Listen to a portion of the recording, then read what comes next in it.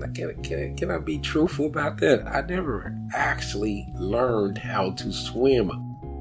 For this episode of the West End Stories Project, I spoke with my dad, David Parks, about his experiences growing up in the West End. One time I was through in the pool because I didn't want to be in the water. I was scared of the water. Hear his story in episode 20 of the West End Stories Project, available wherever you listen to podcasts.